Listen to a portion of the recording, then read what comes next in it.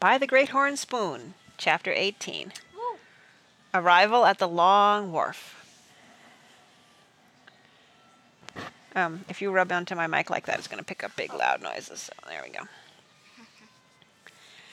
The following morning, Praiseworthy and Jack climbed aboard the stage for Sacramento City and were given a rousing send-off.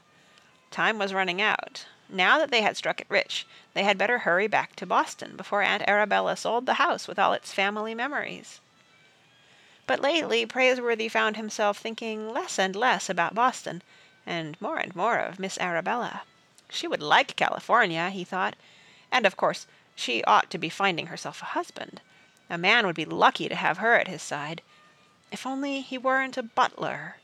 But that was unthinkable. He quickly forced the thought out of his head. Jack was almost disappointed when they came down out of the mountains and arrived in Sacramento City without even a glimpse of a road agent. He had been ready at any moment to draw his four-shooter. A steamboat was waiting in the river. They bought tickets and went aboard with their heavy pouches of gold dust. Sacramento City drifted away behind them, and in 14 hours they would be in San Francisco. The captain, they learned, was trying to break his own speed record. 14 hours or less, he chuckled from the pilot-house window. Gentlemen, hold on to your hats.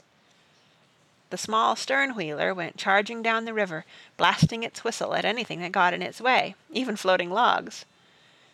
Kanaka sailors kept pitching cordwood into the furnace, and on deck the passengers amused themselves watching the needle rise on the steam gauge. 45 pounds pressure and still risin', a miner from Poverty Hill chuckled. Why, we'll trim a full hour off the river record if we don't climb up on a sandbar first. Another passenger shook his head. Seems to me we could use a little less steam and a little more caution. Praiseworthy and Jack were weighted down with treasure. They carried their pouches of gold dust securely tied to their belts with their revolvers bristling in the sun. Praiseworthy lit a long 9 cigar, and they sat behind the jackstaff, watching every bend in the river approach.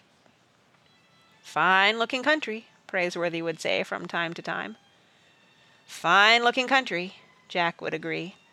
He sensed how much his partner hated to leave this rough, untamed territory. No one in Boston would think of referring to Praiseworthy as Bullwhip, and Aunt Arabella would put a stop to Jack's coffee drinking. But Boston was where they belonged. They were not the only miners aboard who were heading for home. They met passengers who had abandoned the diggings in disgust, as poor as when they had arrived. Some, standing for months in the chill streams, had picked up nothing but the rheumatism. Still others, like Praiseworthy and Jack, had struck it rich, and their belts and pockets were heavy with gold pouches. The two partners slept in everything but their boots. When they awoke the next morning and went out on deck, the stern-wheeler was entering the broad blue stretches of San Francisco Bay. The masts of hundreds of ships could be seen in the distance, clustered around the port. "We might get ourselves passage home today," said Jack. "Might," said Praiseworthy. "Every day counts. We've got to reach Boston before Miss Arabella does anything foolish." The passengers were gathering around the steam gauge again, and someone called out, 58 pounds pressure, and still risin'. At that moment, with the Long Wharf less than a mile away, the boiler exploded with a roar, and the smokestack shot in the air like an arrow. The pilot-house followed, with the captain still inside, shouting orders. The explosion lit up the day and blew a hole in the bottom of the ship. Passengers were pitched over the side as if shot from slingshots. Praiseworthy and Jack were among them. The next thing Jack knew, he was under water, and the gold pouches, heavy as lead, were pulling him down. He fought to come up, but the weights kept dragging him below. Then, fighting for his life, he unbuckled his belt. Buckskin pouches and four-shooter fell away into the deep. Seconds later he bobbed to the surface. He spit water and looked around. The riverboat was gone. So was Praiseworthy. But a moment later his partner appeared, breaking surface about 10 feet away. Jack felt a quick throb of relief. He wiped the wet hair out of his eyes. "Hang on, partner," said Praiseworthy, shoving over a splintered plank of wood. "Are you all right?" "Ruination!" cried Jack. I unbuckled my belt." Praiseworthy's whiskers were running with sea-water. "Think nothing of it, Jack. I had to do the same thing." Within 10 minutes there were several boats alongside, fishing passengers out of the bay. When Praiseworthy and Jack landed at the long wharf, they were not only as penniless as the day they had arrived, but soaking wet to boot. They had struck it rich, but their fortune was somewhere in the deep of the bay. "Gone forever," Jack muttered softly.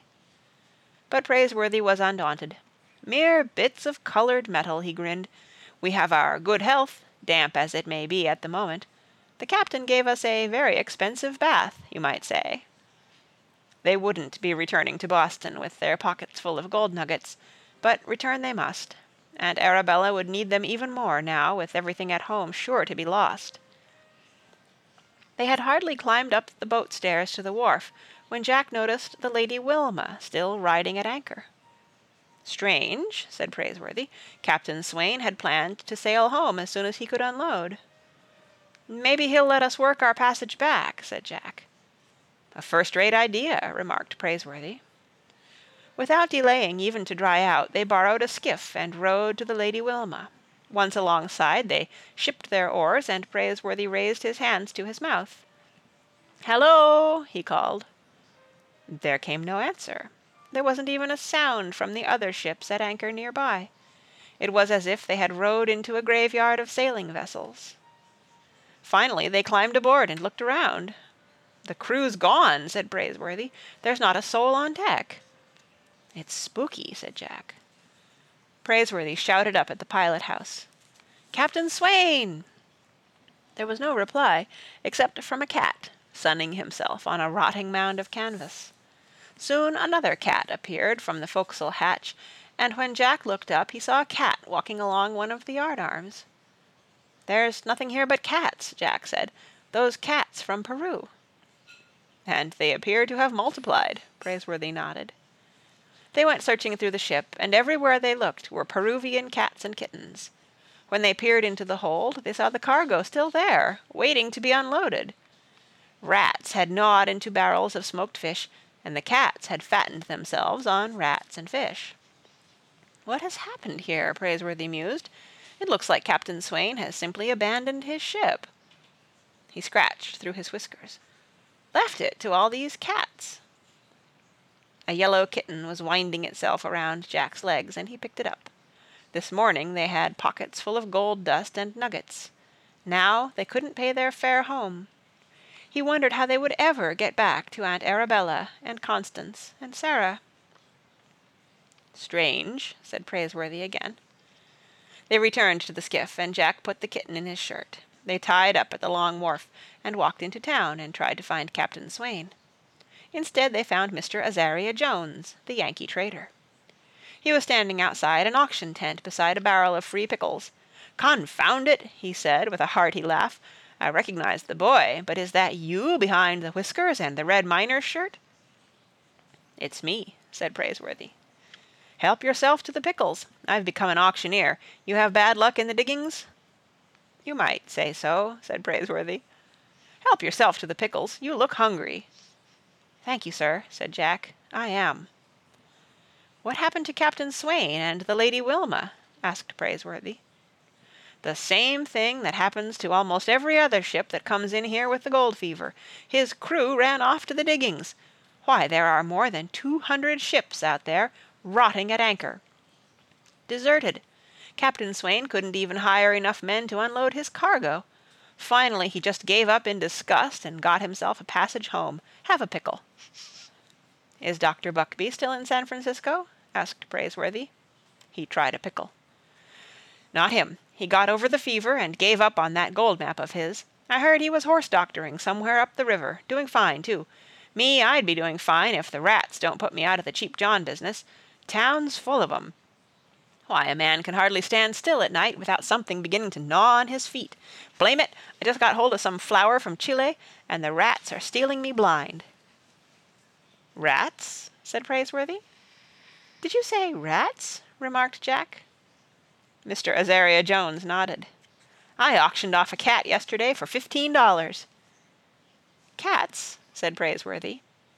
Did you say cats? Remarked Jack, pulling the kitten from his shirt. Mr. Azaria Jones clutched the kitten as if it were a nugget of gold. Praiseworthy gave Jack a wink, and looked Mr. Azaria Jones squarely in the eye. Why, I can safely say that Jack and I can supply you with an unlimited supply of ratting cats. Just provide us with a couple of bags, and we'll be back. The cat auction drew such a crowd that the street was almost blocked. Every storekeeper needed a ratter, and the bidding was spirited. Midway through the auction, the signal on Telegraph Hill announced the arrival of a sailing vessel, but hardly a soul left the auction. By late afternoon, Praiseworthy and Jack had a clink of gold pieces in their pockets.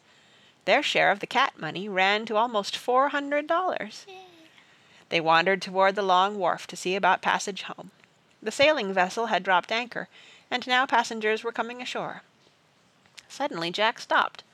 He saw a young girl in a dark traveling dress that reminded him of his sister Sarah. Beside her was a taller girl who reminded him of his sister Constance. Beside them was a woman in a straw hat and green eyes, who looked exactly like Aunt Arabella. It was Aunt Arabella! Jack could barely believe his eyes, and then he realized that even Praiseworthy had stopped in his tracks. But the woman and two young girls passed them by as if they were total strangers. "Sarah!" Jack cried out. The smallest girl turned. "Constance!" Jack exclaimed. The other girl turned. "Miss Arabella!" said Praiseworthy. The woman turned, and then, suddenly, despite the disguise of jack-boots, the rough red miners' shirts, and the slouch hats, she recognized her nephew and the butler who had left Boston so many months before. "Jack! Jack, dear!" cried Aunt Arabella. There was a shout of joy, and they rushed back toward each other. Jack was engulfed in arms. Praiseworthy stood at a slight distance behind. And then, wiping an eye with her handkerchief, Aunt Arabella straightened and smiled and said, "Hello, Praiseworthy." "Hello, Miss Arabella." "You're so changed, both of you." "Yes, miss." "I'm delighted to see you, Praiseworthy." "I'm astonished to see you, Miss Arabella, and Miss Constance, and Miss Sarah." Suddenly they were all talking at once. "We sold the old house," said Constance. "Soon as we could," said Sarah. "It was so big and so full of musty old memories," Aunt Arabella said, smiling now. "When we discovered Jack's note on the tea service, that the two of you were running away to California, the girls and I couldn't wait to follow you. It was time to rid ourselves of that house, of the past. It's like being free of a curse. Let me look at you." "Did you find gold?" Sarah blurted out. "Plenty of it," Jack said proudly. "And I drink coffee now." "Coffee!" exclaimed Constance. "They call me Jamocha Jack in the diggings." "How dreadful!" Aunt Arabella laughed. She turned back to Praiseworthy, regarding him with a green-eyed twinkle. "And what do they call you?" "Bullwhip, miss." "How fearful! What has happened to your black hat and coat and umbrella?" "Gone. If clothes make the man, as they say, Miss Arabella, I suppose I'm a miner now. Perhaps it's time I shed the past myself." "You make a very striking miner, it seems to me," Aunt Arabella smiled. "Out here one man is as good as another." "Only more so," said Jack. Aunt Arabella stood very straight. "I've always believed it." "Will you be returning to Boston?" asked Praiseworthy. "Certainly not." That changed everything, and Praiseworthy crimped an eye just like Pitchpine Billy. Then he scratched through his whiskers. "In that case—" He stopped to gather up his courage. "I mean—" "Yes?" said Aunt Arabella. "If I'm no longer a butler, what I'm trying to say is, well, in California we say a thing straight out." Aunt Arabella smiled. "Then do stop beating around the bush, Praiseworthy." "You see—" "Yes?" "I mean, women are scarce out here, Miss Arabella. Before you can walk a block, you're going to have 10 proposals of marriage." "How delightful." "What I mean to say is—" "Yes?" He cleared his throat. Maybe this isn't the time or place, Miss Arabella, but when a man strikes gold, he doesn't lose any time staking a claim." With sudden decision, Praiseworthy whipped off his hat. His mouth was as dry as a cured salmon, but he kept talking. "If there's going to be any proposals of marriage, I intend to be the first in line. I've got no vices to speak of, although I have taken to smoking strong cigars. To say it right out, Miss Arabella, will you do me the honor of becoming my wife?" Constance and Sarah began jumping up and down on their toes. "Oh, do, Aunt Arabella, we know you gave him your picture a long time ago." "He carries it in his shirt pocket," Jack exclaimed. Aunt Arabella was smiling through a wet sparkle in her eyes. "Marry you? Why, of course, I thought you'd never ask." "By the great horn spoon!" Praiseworthy gasped. Jack had never seen him so flustered. He stared. Constance stared. Sarah stared. Suddenly Praiseworthy gave the three of them a grin. "Youngsters, if you don't stop staring, I'll take a hairbrush to you." Jack was delighted to hear it. He went on gaping, and so did Constance, and so did Sarah. Aunt Arabella held her straw hat against a gust of wind. "Then we'll be going back to the Goldfields with you, won't we?" "Oh, it's no place for women and children," said Praiseworthy. "We'll make it a place for women and children." "We could build a cabin," said Jack, "like Quartz Jackson." "Perhaps we could at that," Praiseworthy said. "On some hill, within the sound of the river," he thought.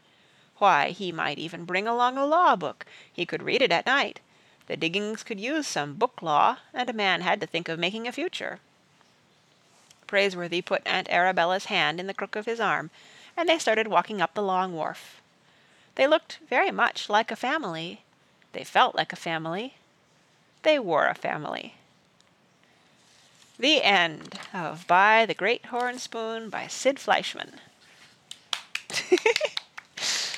Read by Kara Schallenberg for Henry Freegon.